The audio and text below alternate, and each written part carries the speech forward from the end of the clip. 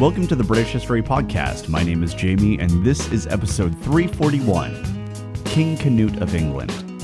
This show is ad-free due to member support, and as a way of thanking members for keeping the show independent, I offer members-only content, including extra episodes and rough transcripts, and you can get instant access to all the members' extras by signing up for membership at thebritishhistorypodcast.com for about the price of a latte per month. And thank you very much to Camden, Amy, and Emily for signing up already.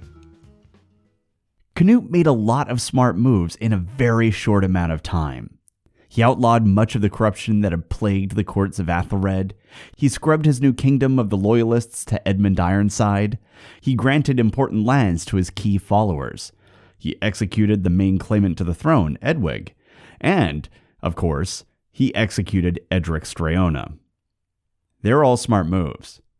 But few moves were smarter than marrying King Athelred's widow, Queen Emma of Normandy.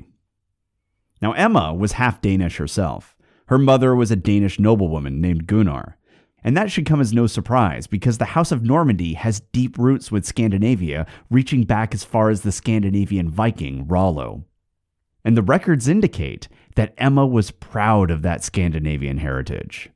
And this gave her cultural common ground with her new husband, Cnut. Moreover, it was likely that Emma could speak Cnut's native tongue.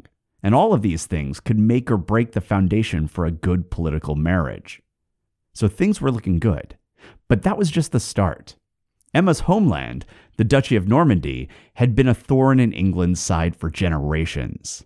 And Emma's two sons by Athelred held claims to the English throne, and they had a close relationship with their uncle, Duke Richard II of Normandy. And that meant that Normandy was a serious threat to Cnut's reign, because at any moment it could launch a war to restore the House of Wessex. That is, it was a serious threat to Cnut until this marriage to Emma. All it took was a few wedding bells, and suddenly that situation was turned on its head. Instead of Normandy being perched across the Channel as an existential threat, now the duchy was a powerful maritime ally that very well might be willing to go to war in order to protect its new Danish brother-in-law who was sitting on the throne of England. But one of the biggest reasons why marrying Emma was one of Cnut's most brilliant political maneuvers was due to Emma herself. You see, Emma was a skilled political operative in her own right. She understood the courts of England, and she knew how and when to move the game pieces of state. And she was using that knowledge to help Cnut secure his throne, as well as her own. In fact, it's very likely that the formal marriage ceremony that took place between Emma and Cnut was Emma's idea. After all, she would have been the one who knew that enacting that specific ritual, of course, assuming that they did it in a way that satisfied the church, would have given her children a stronger claim to the throne than Cnut's prior children from his union with Ælfgifu. Emma was shrewd, but she wasn't just looking to secure her own children. She was also helping Cnut secure his reign. For example, Cnut made immediate moves to make sure he had the loyalty of the Archbishop of Canterbury, and that was very likely Emma's idea. Queen Emma was critical in helping Cnut consolidate his power and secure his reign, even in those crucial early days. So in addition to being brought Normandy, which could help keep any rebellious factions in check, since they would likely have to stare down a Norman army if they got too rowdy, Emma also came on board as a brilliant strategist and advisor. But as valuable as her support was, it's likely that Cnut's English collaborators were the ones that provided true stability for Cnut's early reign. While the records don't discuss in detail that aspect of the English regime change, we do know that Cnut had English allies who were working to help him secure and stabilize his reign. And we also know that this work was done quickly, because it was only about a year after Cnut claimed dominion over the whole of England that we start to see charters being issued by his court. And in these charters, we have fully fleshed out witness lists with a clear hierarchy that remains fairly stable, meaning that names aren't appearing and disappearing and moving up and down the list order. The same people are showing up to meetings and maintaining about the same level of status over and over again. And interestingly, these lists also include a mix of English nobles, and some of them even came from Athelred's old court, and they were accompanied by Scandinavian nobles who had come along with Cnut during his conquest. And this mix between the two peoples isn't subtle either. We see both ealdormen and earls appearing in the lists. And this was wise because you would expect Cnut to keep some of his people close by. After all, his Scandinavian nobles would provide his court with a degree of loyalty that he really couldn't have expected from his English subjects, at least not yet. So their presence would have helped secure his position. But those English nobles shouldn't be overlooked, because they were the ones who provided his court with a sense of continuity. Not only that, but they would have known the ins and the outs of the culture, as well as the existing power structures. And this was knowledge that could make or break his reign. English noble support was critical here, and it seems that Cnut was eager to keep them happy, because when we look at the land records, we see that many of these nobles had surprisingly large land holdings, and their high-ranked positions tended to be inherited by their sons. So Cnut was being careful to look after those who supported him. And I can't help but wonder if these English nobles served as an inner council of advisors, or perhaps even provided the king with essentially cram sessions on English politics during the early days of his rule. I also wonder how much behind-the-scenes diplomacy was happening, and how much of it was being guided by these courtly figures. Because Cnut really did need that help. He had some serious diplomatic threats, and probably sitting towards the top of that list was the church. The church didn't simply hold a monopoly on the religious interpretation of day-to-day medieval life. It was also incredibly wealthy in its own right, and it had the ability to create not just spiritual problems for a king, but economic and military ones as well. If the church turned on a ruler, he could very quickly find himself at war. And that was a huge problem for Cnut in particular, because the church had been very close with the House of Wessex. In fact, it was a bishop of London who ferried the children of Athelred and Emma to Normandy back in 1013.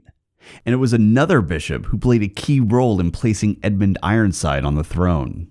There are also church figures and abbots appearing in the witness list for Athelred and Edmund frequently and in significant numbers.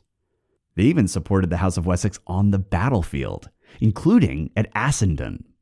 The House of Wessex had deep ties with the church, and it appears that some of those church figures were now in conflict with Cnut. For example, the abbots of Ely, Ramsey, and Thorney, who were all courtly fixtures dating back to the days of Athelred, suddenly vanish from the witness lists. They reappear only when they had to act as vital local witnesses. Any other time, they weren't there. And this sudden shift in the record suggests a serious rift had occurred between the crown and those institutions, and a rift that lasted for the rest of their lives. In fact, only the abbot of Peterborough remained at court, likely because he had a close relationship with, wait for it, Queen Emma. Most of the other church figures from the witness list in the previous regime had vanished. Cnut was sailing in treacherous waters here, and because he was from a different culture, navigating them would have been baffling. Furthermore, the skills that brought Cnut to the throne didn't necessarily translate all that well to dealing with the clergy. I mean, he'd shown he was good at handling the nobility, and he demonstrated that he was perfectly willing to exercise an aggressive and bloody peace plan with the English nobles, at least with the ones who weren't bending to the new order. But that strategy wasn't exactly going to work with the religious authorities. It's not like he could invite the various reluctant church figures over to the palace and then, have Eric Lathier execute them. I mean, I guess he could, but it wasn't likely to go well. Cnut needed a different approach here. And so, as we mentioned earlier, Cnut had given lands to Archbishop Lyfing of Canterbury, and he had done so likely on Emma's suggestion. But at some point, it was probably determined that a simple bribe wasn't going to be enough, because we also have records of Cnut personally traveling to Canterbury to deliver an edict that provided the archbishopric with a number of privileges and rights. And the archbishopric was given particularly expansive freedoms and rights. Cnut was looking to make friends. And to the north, we see Cnut also courting the support of Archbishop Wulfstan of York. He took a different tact here. You see, when we look at Wulfstan's writing during the last several years, we see him looking back wistfully to the days of King Edgar the Peaceable. And I don't think it's a coincidence that in the code that Cnut released in Oxford at 1018, he begins with a statement of the peace and friendship that he was seeking to foster between the English and the Danes. And in that statement, Cnut promised to respect the laws of Edgar the Peaceable. And so just like the coins he issued, we now have a legal code that was deliberately linking Cnut's reign to the golden age of England under Edgar. And I'm sure that would have appealed to the English broadly, but it was also pretty clearly fan service targeted directly at Wulfstan. It doesn't take a genius to see what Cnut was up to, but pulling it off required a degree of cultural understanding and interpersonal knowledge that Cnut likely didn't have at this point in his reign. So he must have had English collaborators helping him navigate this situation as deftly as he did. And it was deft, because we soon see Wulfstan delivering energetic sermons on the English duty to show Cnut their loyalty and fealty. Wulfstan was on board. And so, with the tender sentiments of the church being soothed, Cnut was now able to deal with another of his major problems, the issue of administration. Now, Cnut had delegated large portions of England to his closest Danish supporters, and by doing so, he demonstrated that he was going to be fairly hands-off with his new kingdom. So hands-off, in fact, that from the English perspective, he might have looked a bit like an absentee ruler. But while Cnut was taking a rather Danish approach to overlordship and how he was handling the English throne, that didn't mean that he was completely disinterested with the administration of England. The fact was that he was still quite interested in the governance of the lands that he had retained for himself, namely Wessex. But Wessex was old, and it had a system of administration that had been operating there for generations. And so here again, we find evidence of Cnut's English advisors helping him navigate this transition. You see, for generations now, Wessex had functioned as a two-part territory. There was the eastern region, which included Hampshire, Berkshire, Sussex, Greater London, and that sort of thing. And then you had the western shires, made up of Wiltshire, Somerset, Dorset, Devon, and Cornwall. And fortunately for Cnut, the ealdormancy of the eastern portion was vacant when he took the throne. And rather than keeping it for himself and attempting to govern directly over a system that he was still learning, instead, Cnut gave that appointment to a man he could trust. An Englishman who had come from an influential family who had no love for the House of Wessex, and who was likely one of the aristocrats who had sided with Cnut early on in his campaign to take the throne. He gave it to Godwina, son of Wulfnoth. And you probably remember Wulfnoth. He was a captain of the English fleet, or at least he was until Edric Streona's brother turned on him, tried to have him arrested on the eve of battle, and then King Athelred seized his properties. And that whole experience caused Wulfnoth to look at his life and decide it was time for a career change. So he became a fucking pirate, and he took his portion of the fleet and started raiding his rivals' territories, until he finally disappeared somehow, possibly being consigned to Davy Jones's locker. You know, Wulfnoth. Well, he had a son named Godwin, and by 1018, on Cnut's orders, Godwin, the son of the dread pirate Wulfnoth, became Earl Godwin of Wessex. And for those of you who already know a bit of English history and are listening closely right about now, Godwin eventually had his own son, and he named him Harold. But that's far in the future. But here in 1018, in one quick act, Cnut had rewarded the loyalty of one of his English collaborators, ensured that the economic engine of the region was governed by someone who understood the culture and politics of the area, and he installed someone who was probably in a blood feud with the House of Wessex. And that last part guaranteed that this new ealdorman was unlikely to start scheming with any claimants to the throne from the old dynasty. And Cnut had managed to pull it all off with a single appointment. In fact, this was so brilliant that I have to think his local advisors had a hand to play in this. But that was just one half of his territory. There was also the Western Shires. Now, unfortunately, Cnut couldn't pull the same trick over there, because the Western Shires were currently being ruled by Ealdorman Athelweird, who was probably an extended member of the House of Wessex, and old Ealdorman Athelmar's son-in-law. So you're dealing with a noble who was pretty deeply entrenched in the old order, but also fairly well politically connected. So likely, in order to keep the peace, Cnut left Athelweird in place. But that didn't mean that Cnut was leaving the territory alone. As early as 1019, we see lands in Dorset being given to individuals with Scandinavian names who have no previous appearance in any of the English documents. And that suggests that they arrived with Cnut during his campaign. And this practice of giving lands in Dorset to Scandinavian supporters continued throughout Cnut's reign. And looking at related documents, it appears that the local landed nobility of Dorset was steadily being shifted towards Scandinavian figures.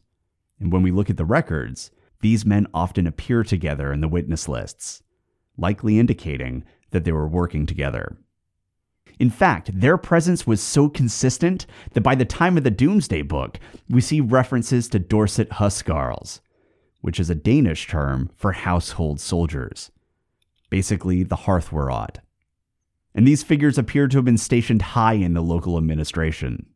So what we might be seeing in these documents in Dorset was Cnut rewarding his huskarls, his hearthwerod, with lands in the nearby and influential city of Dorset.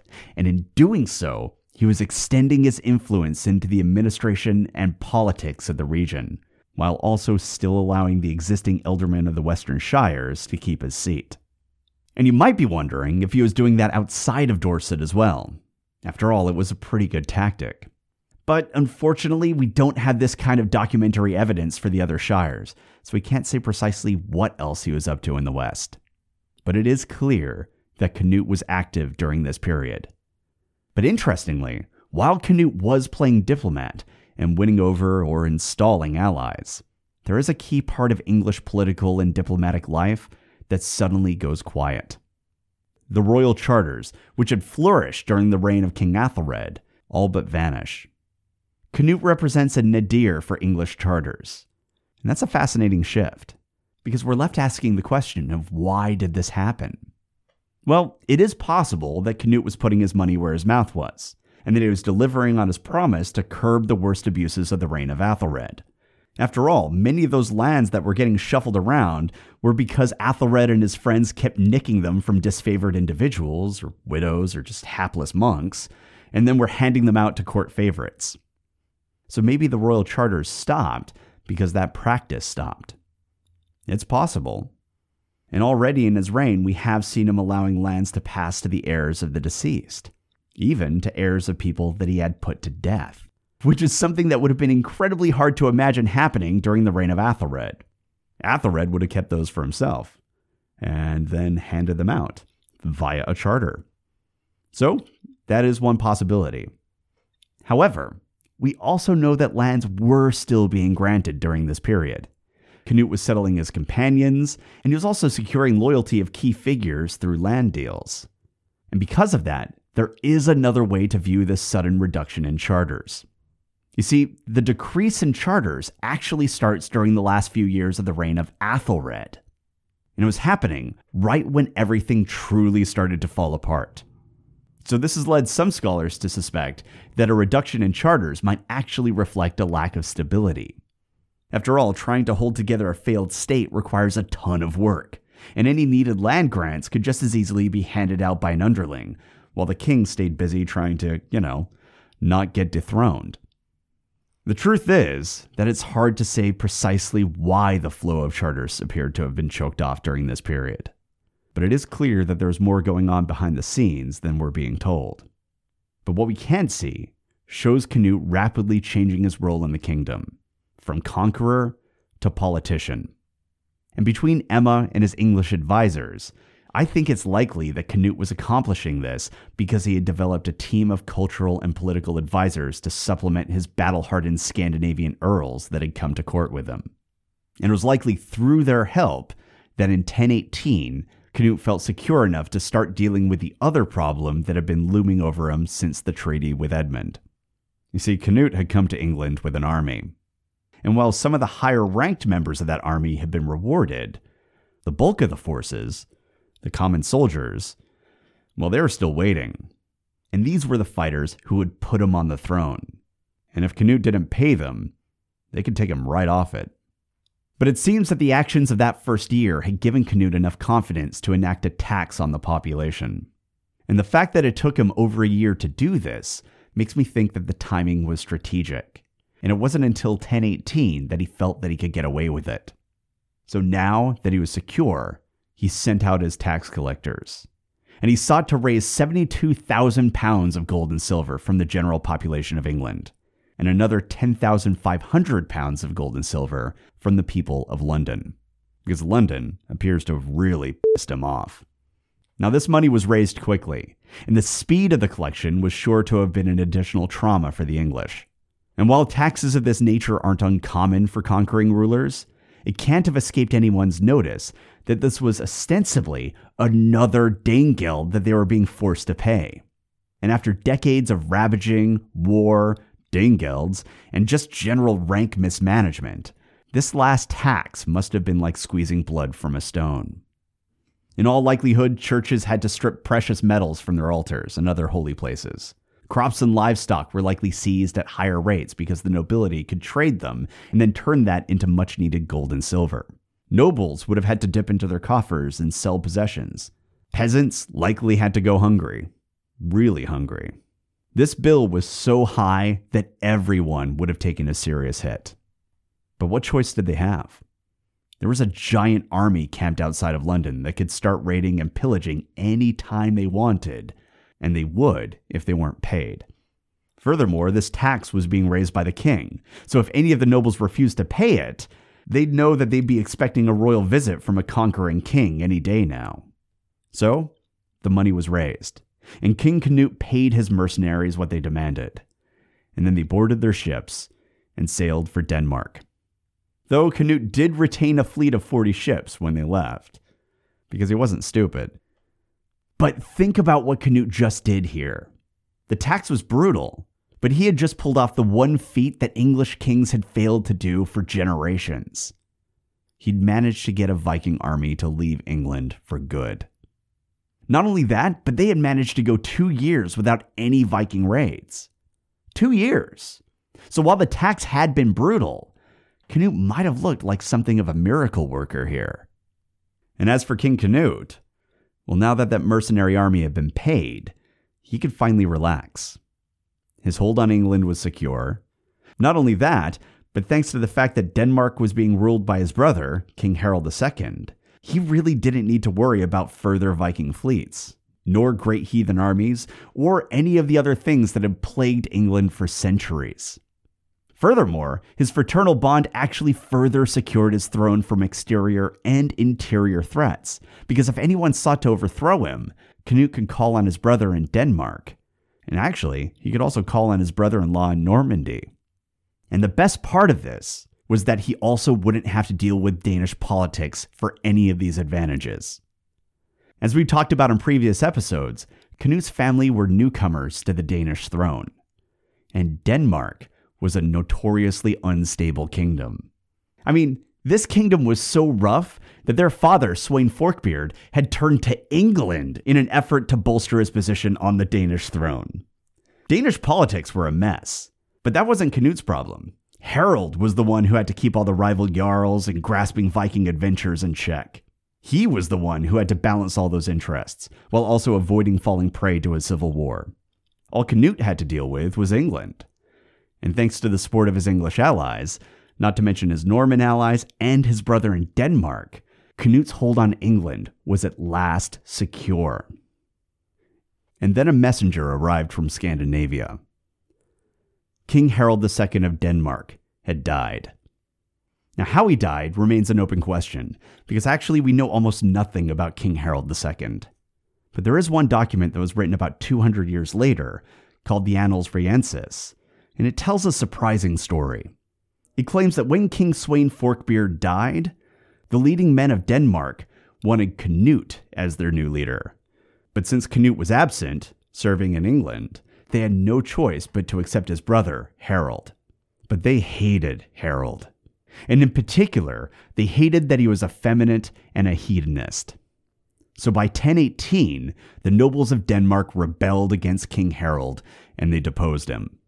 And sometime after that, or maybe during the struggle to remove him from the throne, Harold died. Now, It's important to note that this is the only document that discusses Harold in this way. No other source mentions Harold's personal predilections, not his behavior nor his sexual preferences of any kind. And because of this, modern historians looking at this document have generally treated it as slanderous gossip rather than an actual record of events. And it very well might be. However, it is our only record of how Harold's reign came to an end, so I'd be remiss not to mention it. Moreover, older historians weren't so measured in their assessment of this record. And because of it, there's been a long assumption that this document says that Harold was ousted from the throne because he was gay. But there's something to keep in mind about this. Effeminate in this context doesn't necessarily relate to gender or sexual orientation. It might mean exactly that, but there is another meaning that is entirely possible. You see, by calling Harold effeminate, they're literally making the case that Harold was womanly in the medieval mindset. And that doesn't necessarily have anything to do with behavior in bed, clothing, sexual preferences, or mannerisms. It's really important to remember that the charge of effeminate is just an umbrella term for anything that's womanly. Basically, it's shorthand for misogyny of all kinds. And in this case, the comment came paired with Harold's desire to seek pleasure. So if this record is true, what might have upset the Danes was that Harold was a bit of a partier. He may not have done anything that we would see today as particularly feminine from a modern context. But for medieval Europe, with a few exceptions, pleasure-seeking was seen as a distinctly feminine quality. And I know, dumb, right?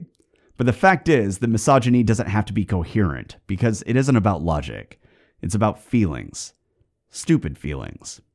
So yeah, apparently enjoying things is girly, and if you want to be manly, then you can't, enjoy life.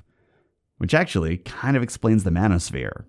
But regardless of whether or not Harold was a Scandinavian Dr. Frankenfurter or a Viking Chad or whatever, the fact is that he was now dead. And on just a human level, that must have been really difficult on Cnut. He was probably still in his 20s at this point, and all he had left of his family now was his sister. Furthermore, given their ages, it's unlikely that Harold's death was expected. And based on the information that were given in the praise, it seems that the two brothers were quite close, even traveling together when their father died. Cnut even appears to have had his brother added to the gospel book at Christ Church in Canterbury. They seemed to have loved each other, and now he was gone. So this would have been a really difficult time. But it also meant that he was next in line for the throne of Denmark. And that was its own kind of stress, because Denmark was a political nightmare. But then again, free kingdom. If you have any questions, comments, or concerns, you can reach me at thebritishhistorypodcast@gmail.com, and you can find a bunch of resources as well as membership sign up and a bunch of communities by going to thebritishhistorypodcast.com and poking around. Thanks for listening.